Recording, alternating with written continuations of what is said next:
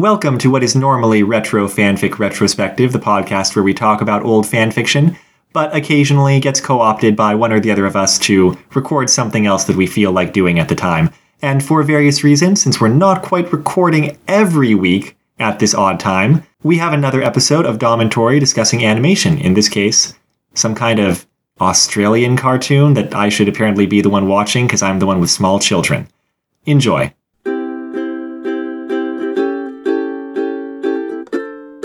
So last time we talked about Midnight Gospel, which was a very adult, very heady show.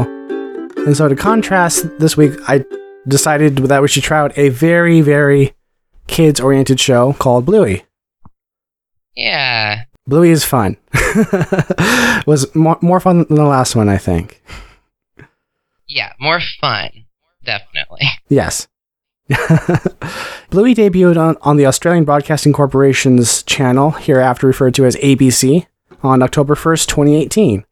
It's done by Ludo Studios, and it's done entirely in Australia, with Australian animators, Australian writers, storyboarders, musicians, all the way. It's cool, too, because I read that I tried to find out who... Well, first of all, it's a show about a mom and a dad and two kids, basically, and they play imagination games, and they're all dogs. But I looked into this, and I was trying to find out who played the two little dogs, Bluey and Bingo, and the only thing, they're not credited, and there's a bunch of rumors that it's actually, like, the creators' children who play them.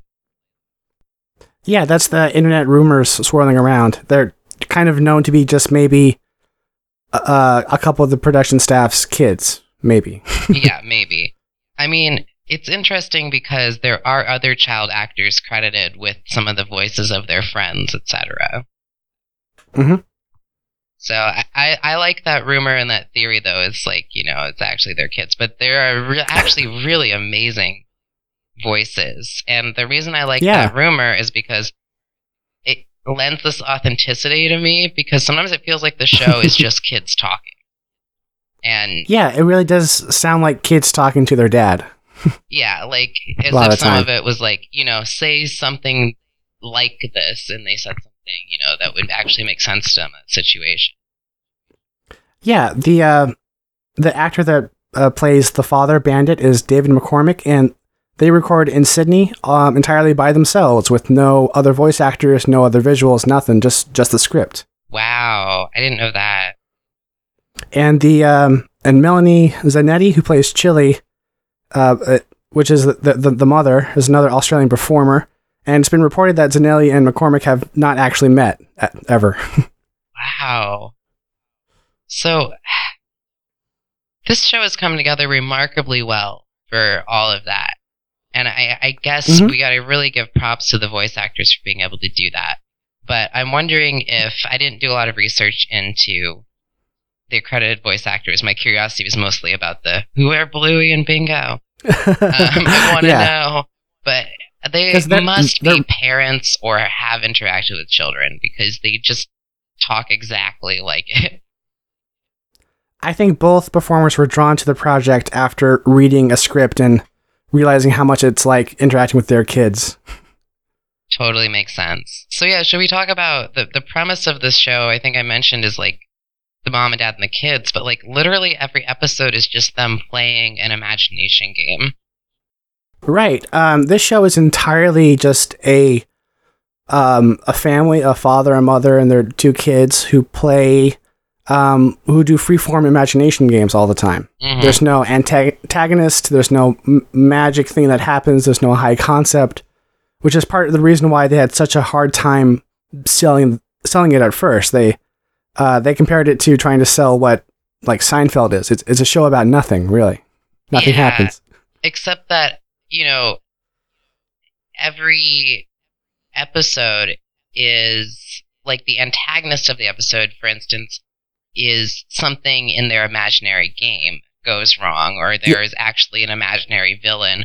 However, there's also always some sort of lesson that one of the kids learns, which obviously the recipe for a great kids show. Yeah, the creator is quoted as saying something like, that a lot of the goal with the show was trying to get parents to be okay with freeform imagination. Quote, "There's no counting in Bluey. There's no learning this or that. Just show them playing. It's to show parents that the kids aren't just mucking around. They're learning to play, learning to share, and generally you can just put your feet up and let them do it." Man. Quoted, which is a quote from Joe Brum, the show creator, March 25th, 2019, from PerthNow.com. Maybe that's why I fell in love with this show so instantly, is it is about play-centered education and about student-centered learning or child-centered learning, really. But right. The best part about it to me is how often the parents participate in the play. It's almost every episode. And then again, there are multiple times things happen in public and the parents are really embarrassed, but they fully commit every single time to whatever the game is. Especially the dad will be like, "Oh, please don't make me do this now." But then he'll still do it because his kid asked. Yeah. Like there's a moment where they're playing like Bus Stop or something, and like the kids were waiting at the bus stop and the dad pulls up with like a wagon and there's other people there at the bus stop waiting, and like the kids get on, get ready to go, and the dad like talks to one of the other passengers. Do you want to hop on? They're like, "No, I'm all right, mate. Go on." Yeah, it also seems like the setting is also beautiful. They live in this like community where they know their neighbors and they hang out with their neighbors and they know the people at the bus stop, like, you know, they know people in their neighborhood. And also it's a really pretty landscape because they're in some like beautiful tropical area of Australia. Yeah, the show is set in Brisbane, Australia, which is the third most populous city in Australia after Sydney and Melbourne, and is the capital of Queensland. So it's a semi-tropical environment. Yeah, and they kind of have an indoor-outdoor living in their home. I liked it because it's a pretty small house, but the fact that they have a yard and outdoor living space just like makes their whole environment seem really open. I kind of want to live there. A lot of the locations are based on real-world Brisbane locations. The Ludo Studios is in, I have it written down here, Fortitude Valley? Yeah, Fortitude Valley, which is an inner suburb of Brisbane. And the studio and everything besides the aforementioned voice actors takes place in this studio in Brisbane. All the writing, all the storyboarding, all the animating. The only things that don't is some post-production and other voice acting, which takes place in South Brisbane, which is a city or inner suburb of Brisbane, according to Wikipedia. So they have a lot of locations that are famous to people there, and they, you know, send people out to take pictures, and they decide beforehand what locations they want to include. So a lot of it is a kind of love letter to the city they live in.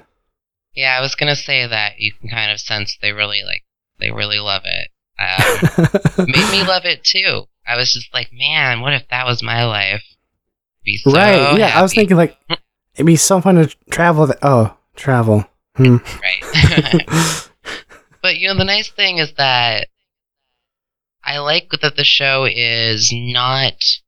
It seems like a perfect family almost. But really, because every episode is just focused on the part of the day where the parents are able to play with the kids. Because there are times when, you know, mom has to go do something, dad has to go do something, dad's busy with work. The episodes are only 7 minutes long. So really, you can kind of tell it's highlighting the 7 minutes of play that the parents participate in with their children. And you can still imagine that they go on and have their lives around. But what it draws attention to is the fact that you only need those 7 minutes to play with your kids before you go to work. And it creates a whole world. Is there any particular episodes that stood out for you? Oh, yeah. You know, I have the list. There's so many. They're all so fun. Yeah, we talked about the concept of the show in general, and there's not too much more to it than that. Just kids and the parents and the kids' friends, and sometimes the parents' friends playing along. Yeah, and they have cousins, and I think that's the dad's brother. Dad's brother, yeah. Family. And the dad's Oh, sorry, go on. The dad's brother, Uncle Stripe, is voiced by Dan Brum, which is the younger sibling of Joe Brum, the show's creator. That's cool. Yeah. But yeah, also Brum's mother voiced Nana Healer in that one episode with the grandparents. Mm-hmm. And Susie Brum, Joe's wife, works as a storyboard artist on the series. Wow. So yeah. This is like kind of a family affair. Very literally. If you'll notice, on every episode, Joe Brum is credited as the writer. So a lot of this is just lifted from their own life, it sounds like. More or less. That's great. I mean, one of the things I love about it is that every game the kids play is different. In each episode, it's focused kind of on a different game, or usually a different game, basically. One of the early ones is like Magic Xylophone. I think that might be the first one, where they get to freeze their dad with the Magic Xylophone. And then, it goes a little too far and someone gets frozen permanently. And like I mentioned, everyone, the kids in the family always have 100% commitment to the game. Oh man, I was going somewhere with that. But that they always set it up as usually the kids are like, we're going to play this game. And then the parent, whoever's responding, is like, either like, oh no, not that game, or that game. And then it'll do the episode title is the name of the game. Usually. It's not always that. But I love it that it's established in this, that we're being exposed to this game for the first time, but for them, they know what they're doing. Mm-hmm. And then there's this just catalog of games. There's there's one I just had. There's games where they just play like going to work. There's games where they play driving a taxi.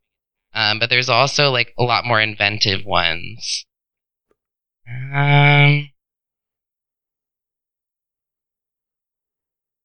Shoot, I had one pulled up that I really... Oh yeah, I wanted to talk about episode 5 of season 1, Shadowlands, which is such a great name.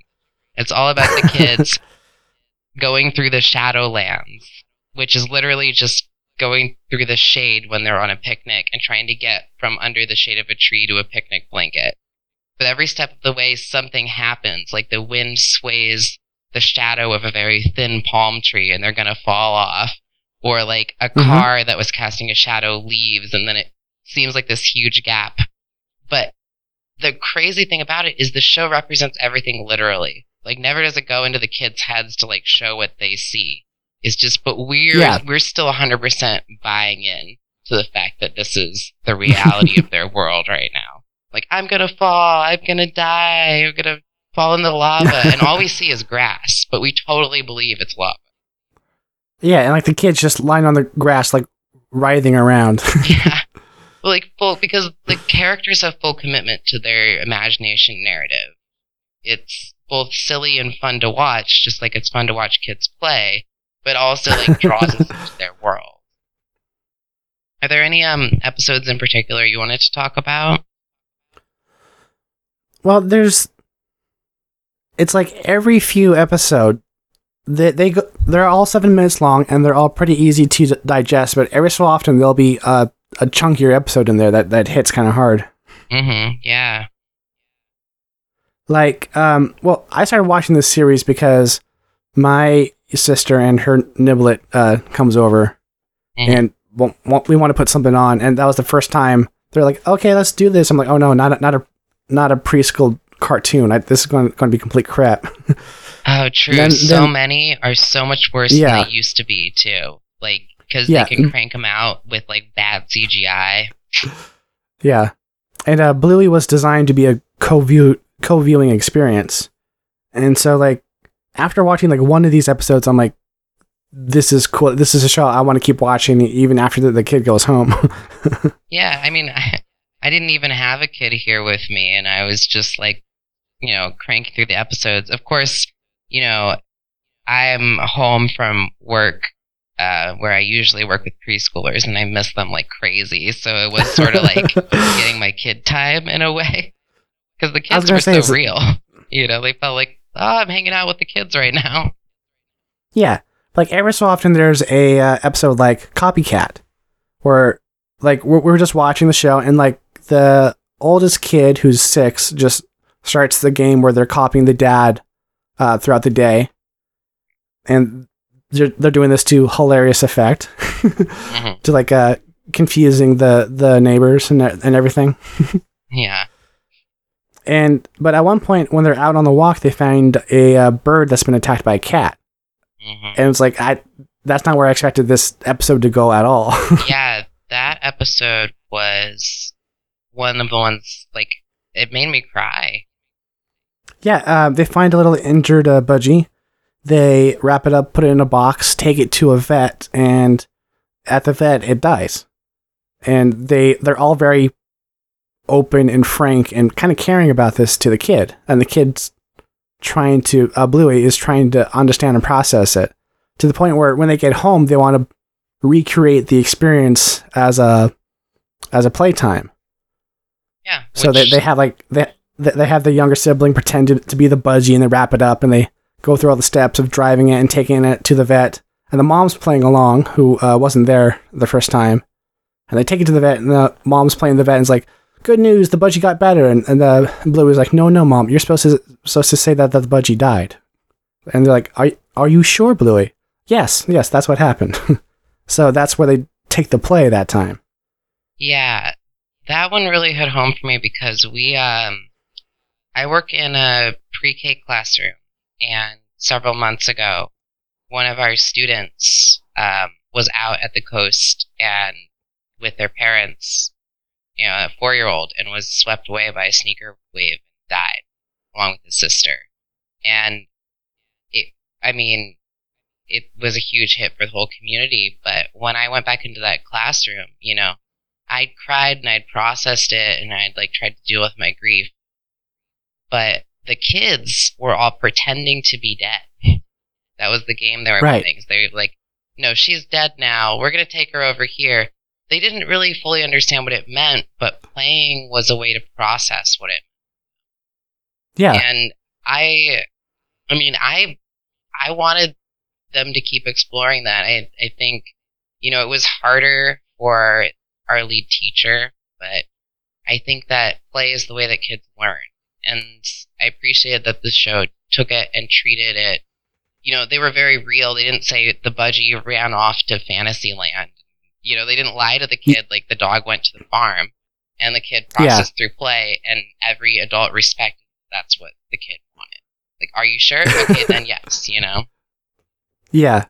It was funny, I think, watching us during that episode, because, me, my sister, and my mom were watching with the kid at the time. And, a couple months ago, one of our dogs died, and the Niblet was still trying to process it.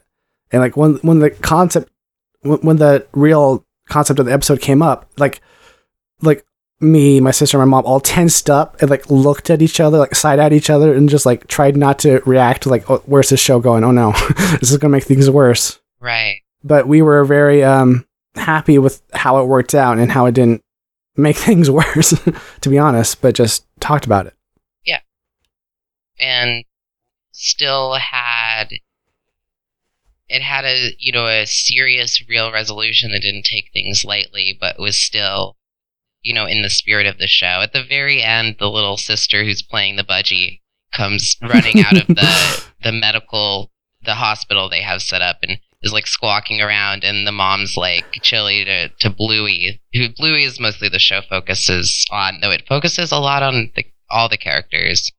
But is somebody probably should have told the budgie, after Bluey said the budgie's dead. So it still ends on kind of a cute note, and we're not lingering on it too long, because that's not how kids process. They process through play, and then they move on to the next game, and it comes up again later. But it's not the same way adults deal with things. Yeah. And it's also really, really interesting how just, I don't want to say unbiased, but a lot of the issues they talk about is stripped of a lot of the bias you find in kids programming. For example, a lot of the, if you go to Google, the first question that'll pop up for Bluey is Bluey a boy or a girl? Because Bluey is portrayed as an energetic puppy, and none of those are typically feminine traits. But anybody who's been around any kids will know that's just how kids act. Right. And then I think the main key, like for me, because I could tell that the show is pretty like, I want to say like gender normative, heteronormative, in many ways that it constructs the nuclear family. Like all the families we meet have like a mom or a dad, or sometimes a single mom. They mention there's some things they deal with, but it's pretty traditional family. I actually like, because Bluey has the same coloring as her dad, I thought Bluey was supposed to be like a boy dog until the dad refers to them as girls in like the 5th or 6th episode. So I like literally made that assumption all the way through. And actually the first thing I thought is it's like, oh, the boy dog has Polly Puppy, who's a toy, essentially a baby doll because they're dogs, that's pink. I was like, oh, that's good that they have a boy with a pink doll, and then it turns out Bluey's actually a girl. So, I mean, either way you slice it, though, I even, kind of like kicked myself a little for making that assumption. I think it was mostly because I assumed the creators would have made, like one boy, one girl, and the boy be the same color as the dad, and the girl be the same color as the mom. But they didn't. Yeah. And I like that there's 2 girls, too, because it makes the show, like, I mean, not that gender should be that specific for kids, but they're exposed to those messages. It's nice that it's, like, mostly about the quote-unquote girls, Yeah. And that Bluey's closest relationship seems to be with her dad. Yeah. There's a lot of kids media out there that's geared towards, like, I don't want to say, like, boy empowerment, but that's kind of what it is, right? Right. I mean, it's almost as if, like, nowadays it's like there's an effort to include more girls, but then there's also a cross effort that, like, if there's a girl, there should also be a boy, or boys won't be interested in it kind of thing. Now, this show doesn't read like that at all. It's like, I don't think, first of all, I think the kids watching it are probably young enough not to care. But, like, the show also makes it so that their gender is pretty irrelevant. Yeah, they're just playing games. Yeah. And, like, kids. they do also do things where, like, they have both the little boys and little girls do childcare stuff just as equally later in the show. Yeah. Yeah, like, gender doesn't really come up that much. Except in, like, pronoun usage, basically. Yeah, that's what it's like to be a kid, right? And also, it seems like both of the parents work, and I think the only thing that kind of distinguishes the dad a little more than the mom is that, like, he's a little more embarrassed to be doing things with his kids in public than the mom is. In public. But, like, that's like that's not necessarily a male thing, No. But just like some things, though, when the dad's really into the game, he kind of relishes in embarrassing himself sometimes. Oh, that's true. Yeah, I was trying to track. Like, I think there's a lot more. That was the other thing that stood out. It seems like the dad will play games more often than the mom will, but they all play, and that's cool. Just like seems like mom gets less screen time for some reason. I don't know. I don't know if that's what it feels. I think your eye's just always drawn to Bandit whenever they're on screen because it's just a great character. Bandit is a great character. He's really funny. Like, I mean, they're all great, but, like, he's hilarious. There's one episode where the kids talk about getting a pet, and it's called Sean because apparently just like every episode, there's one established thing that's going to come up again, one established game, and that's that his hand or paw is a pet, I think, emu named Sean. Yeah, an disobedient emu named Sean. Yeah. Yep. And, oh my god, so many things happen with Sean, and it's so funny. He starts, pecking everybody. He gets into the fridge and starts eating everything in the fridge. They take him for a walk, and he starts running and, dragging Bandit along behind him because he's his arm. There's a consistent thing that goes on that one of the neighbors almost never speaks, but it's just kind of like subjected to Bandits playing with his kids. And, in like the worst possible moment. Yeah, and she's always like shocked or just like kind of thing. Well, like she'll be looking out the window and he'll be at the window cleaning it with his ass or something. Yeah, that did happen. Yeah, he was being controlled and he had to clean the window with his bottom. Yeah, in the copycat episode, he walks up to her and goes, like, says something weird and starts slapping his butt, like, and waiting for Bluey to copy. And Bluey just looks at the neighbor and shrugs. Yep. Because just Bluey leaves him hanging. Yeah, he was trying to get Bluey not to copy him by doing something outrageous. But I love that it's always the same neighbor too. Yeah. So yeah, Sean the emu also like runs by the neighbors. Like Bandit says something like, "Sorry, I can't control him," or "He's still learning," or I don't even remember what it was, but yeah, just something very understanding about the invisible emu. Yeah, and that's the part. I love that because I think that having that straight man or straight woman, I don't know, show up every so often. Straight dog. They're all dogs. Like, dogs don't even have gender. What are we talking about? Anyway, show up every so often allows you to kind of see how the rest of the world is perceiving these characters, because we get so invested in their fantasies watching the show. Like, one time there's this one episode where the mom is playing with the girls and they've drawn on their hands. Mm-hmm. And they're climbing along the reclining dad, and the hands in the episode are like kind of animated as independent characters, where like their arms going way too long off screen. Yeah. And it'll like go between like the hands acting independently, then zooms out to all the dogs with their hands down. I kind of liked that because when I was watching it, I was paying particular attention to the hand animations. So I was like, even if they have things that are closer to fingers than digits, I can't imagine them moving them that way. No, it's just complete surrealism for that point. Right, exactly. Because like they don't really move their hands like that in other scenes, but it's not like totally weird. It's just like sometimes they're crossing they have 4 total digits that are they're usually a little closer to hands, but than actual paws. Sometimes they cross the side 2 over the middle 2 in front of them, and I'm like, that's uncomfortable. Well, like there's a couple times where the hands like rotated in place, and like that would not have worked. The actual person would have to like run around with the hand down. Yeah, and, like the arms going off screen are proportionally too long. They didn't really. It wasn't necessary to pay attention to that detail because it read totally correctly, and it was the right thing to do.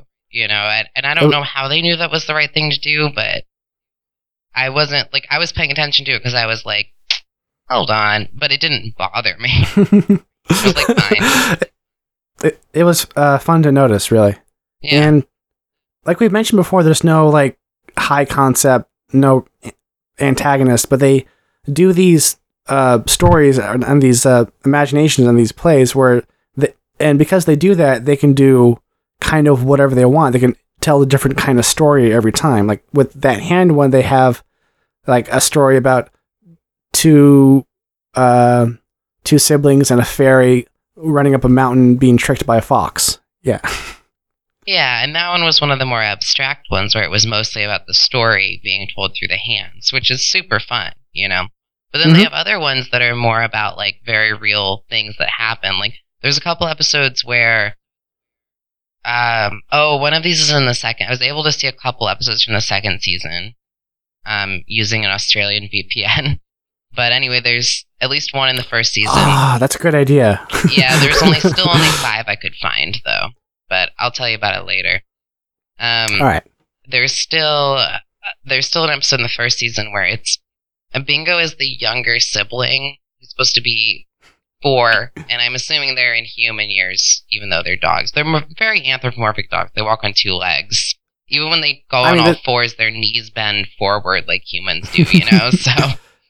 Yeah, this is a story about an Australian human family dressed kind of in the guise of dogs. So, yeah they're basically people. Sometimes they do dog things, though, and it's really funny.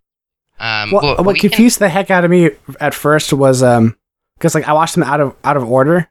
So I saw the youngest cousin in one of the episodes. I'm like, okay, so is that one like actually just a dog? Because it just runs on all 4 legs like a dog and barks and bites and bites. This is creeping me out. And then they're like, no, it's a baby. Like, oh, okay, no, I get it. It took a moment to digest the metaphor. Yeah, Yeah, she's a baby, and Socks, and she also. That's the other thing is their two cousins are also girls, and they're younger than them. But Yeah. Socks also one time tries to poop in the yard, but like squats like a dog does, even though they use the toilet, But Yeah. that one's really but funny because they're like, Socks, no, because it's not Like, appropriate. But a baby could totally try to poop in the yard, Exactly. Like a 1 or 2 year old wandering around the yard might just try to poop in the yard. Exactly. Yeah. But yeah, anyway, Bingo is 4 and Bluey is 6. And there's a couple times where Bingo basically like is too shy. Bluey's very outgoing and kind of overbearing sometimes. So they have like very strong personas. Some of the episodes are just like strong, like narratives that keep going, where like under the surface something keeps bothering Bingo, and she doesn't get to say it until the end of the episode. But then like mom or dad kind of comes in. It's like, Bingo, I'm thinking of the one I just saw. It's in season 2, but it's like what mom says to Bingo is, Bingo, do you sometimes say yes with your outside voice when your inside voice is saying no? And they're like, oh, and then everyone like apologizes to her because basically what happened is like she kept saying things were okay that her family was doing.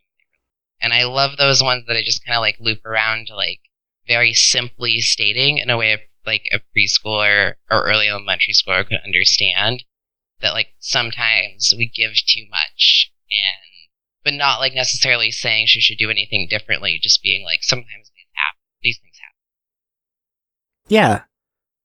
With the Bingo episodes, it seems to end in one of two ways, where either Bingo learns to speak up or Bluey learns to account for somebody else's feelings. Totally. And there's even one where the Bandit has to learn not to treat Bingo like she's as old as Bluey because he was playing too rough with her. Yeah, that's such a real story, and it's amazing. I know, yeah. Yeah. It's like, because the dad wasn't trying to be mean or neglectful, they just kind of forgot that Bingo was 4. That was the only episode where I was like, that's so like a dad and so like a mom. Because the mom will often do that, like stepping in and being the mature one thing, where the dad plays more like a kid.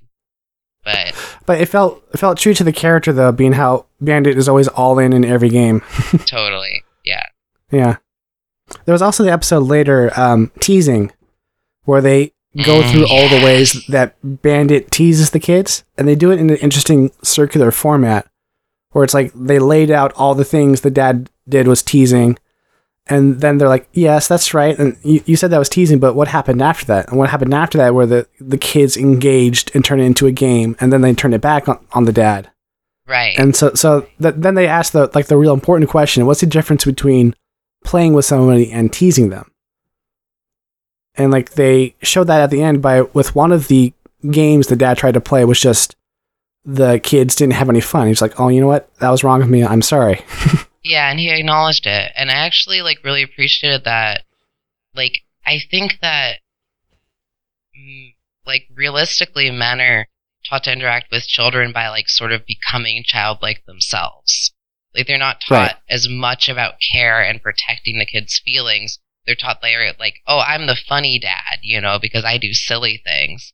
And so for like the episode to take it and like make even a comment to a father who might be watching it with a child that like sometimes I'm not paying enough attention to my kids' feelings when I'm playing games with them is a really important thing to say. It's so important, like when you're dealing with a kid, because like I've been spending a lot of time in quarantine. My mom and I have been spending time in the same sort of quarantine bubble with like my sister and her kids. So I've been spending a lot of time with a little 3-year-old kid, and like just the other day we were like playing soccer, and the kid like sat down and had a problem. We had like a long moment where we just had to like kind of wait and coax like the feelings out. Yeah, well, and that's we just had to wait and be like it's okay to be upset, but let's talk about it so we can feel better about it and figure out what's wrong. I mean, saying I'm here when you're ready to talk is like basically the format that I've always used is like, are you feeling a little bit this? And they responded though, it's okay to feel a little bit like this. Let me know when you're ready to talk. Let me know if I can help. And then you give them space. Basically you could do the same thing with an adult, Like it's pretty basic, right? But we don't always think of it.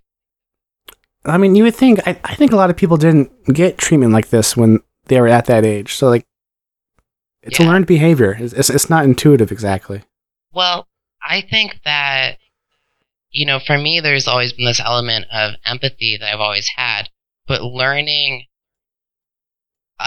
certain bad behaviors that I picked up is important, but also learning how to simplify and be the most direct I can with kids and what they need was also a big process of education that I experienced working with children. Yeah, as someone that works with children, what do you think about the general childcare psychology message of the show is like? Well, they have a couple episodes where they're at school, and the cool thing is Bluey is supposed to be 6. I don't know what the Australian education system is like, but here they would be in 1st or 2nd grade, and they would be in first grade. Either end of kindergarten or beginning of 1st, usually at 6. But even in kindergarten, they would be studying letters and numbers and stuff. But this school is like a preschool. It's all play focused. They don't even really focus on the parts of the day where they learn anything other than important life lessons they learn through play. And they have a really cool preschool teacher who, in the first episode, called Calypso, which is the name of the preschool teacher, she appears. She basically just mediates a conflict between two groups of kids by listening to their stories and then helping them understand. She doesn't even do that much. Once they hear each other's stories and sit down with each other, they're like, oh, I completely understand why that was upsetting for you. I didn't understand it before. She makes them stop and think. And I was just that's kind of what the show does. It makes the kids, makes you stop and think. Yeah, the teacher mainly says to the kids, hey, this is going over there. Why don't you go ask them about it? Yeah, exactly. Offers that encouragement. And the parents are doing a really great, very similar thing. I mean, I would almost consider their house a play center educational space because the parents basically perform the same activity. I think the preschool episodes literally, or I guess they're not preschool. I don't know. The school episodes literally exist to enforce the idea that teachers are also important people in helping kids' education. Because basically the parents are helping the education in the same way the teacher is. And I think that's the way that it should be, if that makes sense. And also all the other parents, too. Mm-hmm. Yeah, the aunts and uncles and all the kids, they hang out with their parents. Everybody participates in helping children, regardless of whether those children are their own. It never seems there's favoritism or one parent is not going to tell one thing to a different child they wouldn't tell their own child.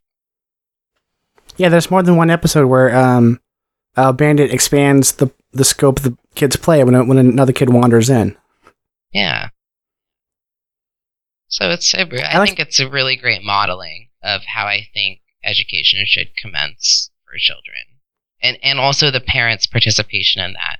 And like I mentioned before, the 7 minutes of play. Just take that time to have that time with your kids. It's so important. It would also be pretty easy for them to get preachy about stuff, but when they do have those messages, they kind of convey it in a softer way, where they have the anti-tablet, anti-phone episode. They don't really just come out and say it. They just kind of show what happens and let the characters look at it and feel about it and then come to a different conclusion instead of just come out and saying, this is bad, don't do this. Yeah. I mean, how did that episode go down specifically? Do you remember? It was the Bob Billy episode with the puppet. Yeah.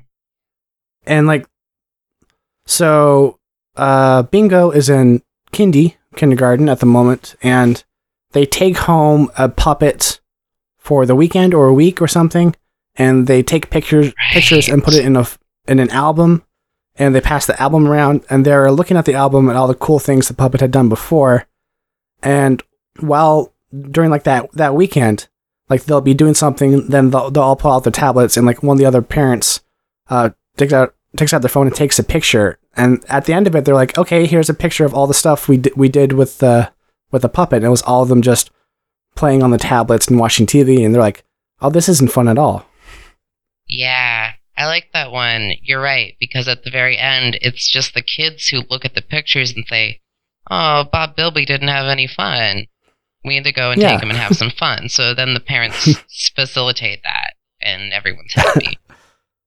And like, it's not nobody's really like, it's not really preachy. Yeah, it's not. It's like, it's not really. It's saying like, don't waste all your time on devices, basically.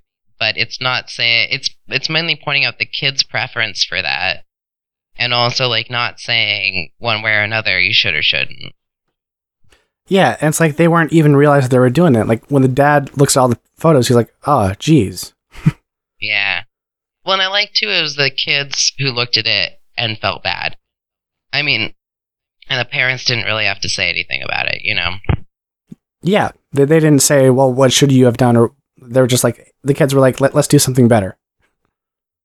Totally, which makes you think like the parents weren't against them using those devices. It was just the kids who took the time to reflect and say like, oh, maybe we should have done some more things while we had this opportunity. Mm-hmm. Giving the kids that autonomy, I really appreciate that. So the show was independently created in Australia created by Joe Broom, who had the idea and shopped it around for a while and had problems selling it to anybody because like literally nothing happens and that's hard to elevator pitch to people. And in 2017, ABC, the Australian Broadcasting Corporation, and BBC co-sponsored like a one episode pilot. And then after that, they got $20,000 to make 52 episodes. And then it got insanely popular in Australia. It was like one of the most streamed shows on their services there. It's good. And then after it got included on Disney Plus worldwide, then it blew up. It's huge. Pretty awesome. And I read on the internet that the word mum has been worked into kids' vocabulary in place of mom. Oh yeah, because the intro to each episode goes, Mom.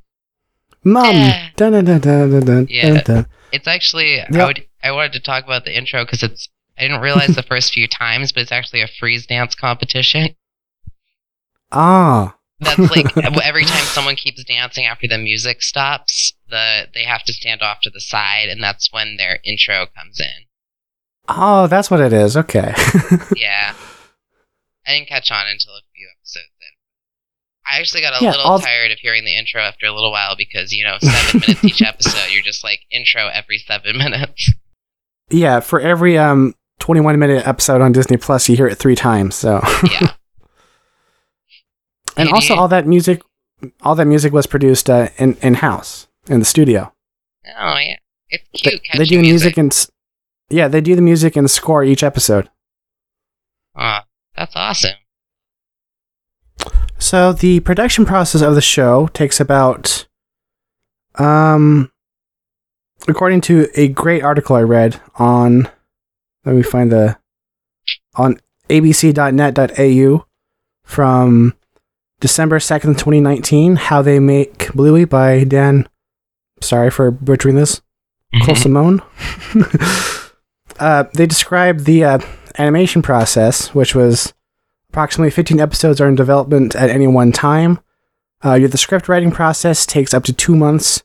Storyboarded by the artists, who do 500 to 800 pictures over 3 weeks. Then you get a black and white animatic that's then voiced, and then the animators spend 4 weeks animating the completed episode. They also apparently have once they finish an episode, every Friday they have like a viewing, which is turned into like a viewing party where the production staff brings like their family, their friends, and their kids to kind of get a first reaction of the episode there. Well, that's great. I mean, I didn't know that's exactly what their process was because I think it makes a lot more sense. The thing I wanted to bring up is kind of the simplicity of the style. Like, it's not necessarily what you would call dynamic animation. It doesn't contain a lot of wrinkles or folds or action, and yet it's still, I don't know, maybe it is still dynamic. The dogs' bodies are rectangles with curves that sometimes bend, but most of their motion is in arms, legs, and expression is in the eyes and the ears. And a lot of the designs of like both the characters and the backgrounds and the objects are relatively flat looking, I think. Yeah, they're flat and they're very consistently like rectangular with curved edges, which makes it very soft, but also very like stark, I guess. Like the bright colors lend to that as well. Yeah, it gives it a real nice picture book look, I think. Totally, and it definitely reminds me of young childhood, like the bright colors and shapes. But for instance, I've been watching like some of the new 101 Dalmatians cartoon, and that reminds me of slightly older childhood because everything is kind of like an action sequence, and all the edges are pointy. In this, a lot of the edges are soft and rounded. The lines are strong and not tapered, and there's mostly just movement is very fluid. Right. There's also the nice like soft pastel color palette they have throughout, sort of highlight the subtropic environment that they live in.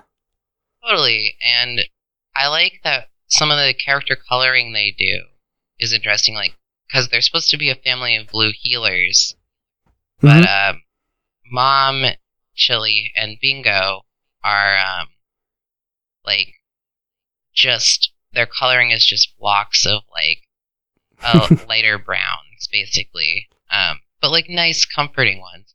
Whereas Bluey and the dad have like blue and black with brown muzzles, but then they also have little white lines on their fur that the other characters don't have, which is very blue healer looking. So yeah, the older dogs also have some white mixed in their coat. Yeah, and it's nicely blocked out in just kind of curved patterns. And I think they match colors very well to like what those dogs would look like, but not making them, you know, as earthy as they normally would, like kind of bringing out the lighter pastel feel of the color. Well, they made them like actually blue. Yeah, which is fun. Yeah. And speaking of the character designs, a part of me like knows they're dogs watching it, and I kind of see that conceit, but no character really drives it home more than the little wiener dog character. Yeah. He's always talking about how he's a sausage dog. And he's got short arms short and legs. Short arms and legs. Super cute. And a lot of characters don't wear clothes, but if they do, they're like an accent or an accessory. Yeah, it's not an important part of the character design. And it lends to that fact that you don't have to create all those, like, crazy dynamic folds in anything at all, really. Like, even when the characters' bodies bend, there's not a lot of folding. It's just very, like, you know, the shape's just moving very organically. Yeah, there's not even a lot of sharp bends in the elbows, is there? It's more of a curve. Yeah, it's very soft, and everything is very rounded. And I feel like that could be done very poorly. But I think they do it very well, because they don't do the bendy arm thing. Like the arms they don't have sharp elbows, but they don't feel like spaghetti. They're just like they move very naturally. I feel like they don't. Was it like with old Disney stuff with the bendy stuff? It's like they either add length or they like don't. Or they don't stretch it as much, but like in Bluey, they make some sort of effort to make sure it looks like it takes up the same amount of space. Totally. Yeah. It works. Yeah, I think what they did for their animation was basically, because it's done digitally, even though it's 2D animation that's done digitally, like most things nowadays. But I think they focused very basically on their underlying digital shapes, and not applied a lot of, like, you know, for instance, the body is this rectangle and it has a limited range of bend to it. so that when they animate it, you know that the body can only bend this far, the arm can only bend this far. The arm is probably, like, the underlying shape of the arm is probably 2 different ovals, and they have a range of motion to them. So I think they did a good job restricting the range of motion to being very real. But they do move a lot, I think. The how would you phrase it? The acting of each character, the poses they make, how they react, how they move to stuff, and how often they do it is all very active and well done, I think.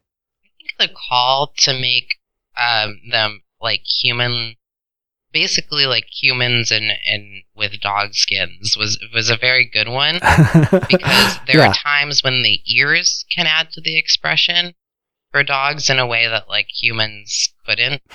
And they're basically humans most of the time, but they don't have to wear clothes. Their ears being up, forward, down, back instantly tell you like a state of expression, as well as kind of the narrowing of the eyes. And even sometimes they yip or they bark. And those little things like give them so much more expression than they would otherwise have. Personally, I had fun. I rewatched some episodes today, and I had a lot of fun watching Bandit's tail. Right, the tail, the most important part of the dog. I completely forgot. There's some parts where like he's doing like parent-dad stuff, and you can tell he's really enjoying what's going on because he's wagging his tail. Yeah. They also do a lot of like dancing movements where they shake their butt a little bit and the tail moves with it, and it creates so much more interest, Yeah. Yeah, I love those little details. I did have a long time where I spent like trying to figure out like how much they are like dogs and how much they are like humans. And really like where I landed was where they're like dogs is when dog-like traits can give them the most expression. Yeah. Just basically when they want to. Yep. Yeah, which is how it should be, I think. It's adorable. It's so fun. And I love it. Yeah. So that's Bluey. That's Bluey. Yeah. Fun, cute, adorable, and I love it. And I love it. I mean, I highly recommend, you only need to commit 7 minutes watching an episode and get the flavor of it. And, of course, you can get on Disney+. You can, if you search YouTube for the opening song, you'll find it right away and get a sense of what the animation style is like. So in the opening, all the characters are dancing, and the dances are just so cute and fun. So yeah, check it out, right? I also kind of liked how Australian it was. Like, we get a lot of Americanization in our shows, and sometimes even like British stuff, sometimes Japanese stuff, but like we never see any slice of life from Australia in an honest way. Yeah, we don't get that much of it, and it's very central to this community that all the creators are like a part of too, which is great. Yeah. This town and or city, I guess, but it also seems like. By the way, they only ever I think they go out to the city like once. They kind of live in what seems like a very like beautiful little suburby area. But you can sometimes see the city in the background, which is cute. But most of the story takes place in their house because that's all you really need. You got to imagine that a lot of these people are, like they're designing and looking at like places they know and stuff they love. It was made by, quote, a tight-knit team of mostly first-time and local animators in Brisbane. And it's really well done. And I want to bring up again that the voices are so well done. And all the kids are voiced by kids. And they just, not only do they just sound exactly like kids, but they fit the scenario and the dialogue they're supposed to have perfectly. I don't know how many takes they took, but they did incredible. And the chemistry between all the characters is amazing. I can't believe that they don't hear each other recording, or this is all separate takes put together, because it sounds real. Real conversation. It really sounds like a real conversation. Like, as if you just recorded a perfect play session between a family. Like one day where everything, for 7 minutes went perfectly. You recorded all that dialogue. And I know, like, nothing would ever go like that. That's the kind of suspension of disbelief you have to have. Like, someone would have a potty break at some point. Even though there are potty breaks depicted in the show, they do very real like family things, like helping each other on the toilet, helping the kids on the toilet. But my sister loved when they showed the back seat of their car. Oh yeah, I love that too, because like everything in the house is like the kids' toys are laid out one day and they're supposed to clean up, and then they eventually do. And so it's all like very cartoon world, but then in the backseat of the car, it's like lollipops stuck to the seats and like just trash everywhere. Half-eaten food, graffiti, stickers, books, etc. Yeah. And it's like the only time the scenes really look like the only time you're like, ew, that looks messy. The backseat of the car, and like, of course, like that is the reality.